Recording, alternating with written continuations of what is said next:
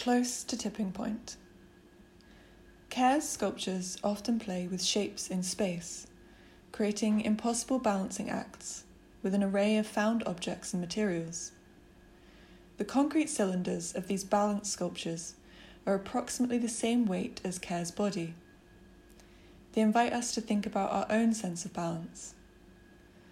Care often uses pulleys and cords to counterbalance materials, exploring the centre of gravity and our own point of balance in the world.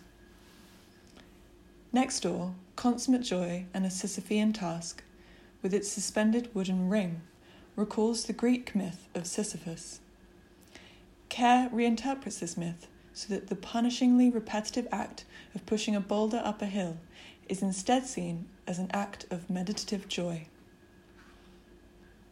A quote from Care reads, "A triangle truly embodies contradiction.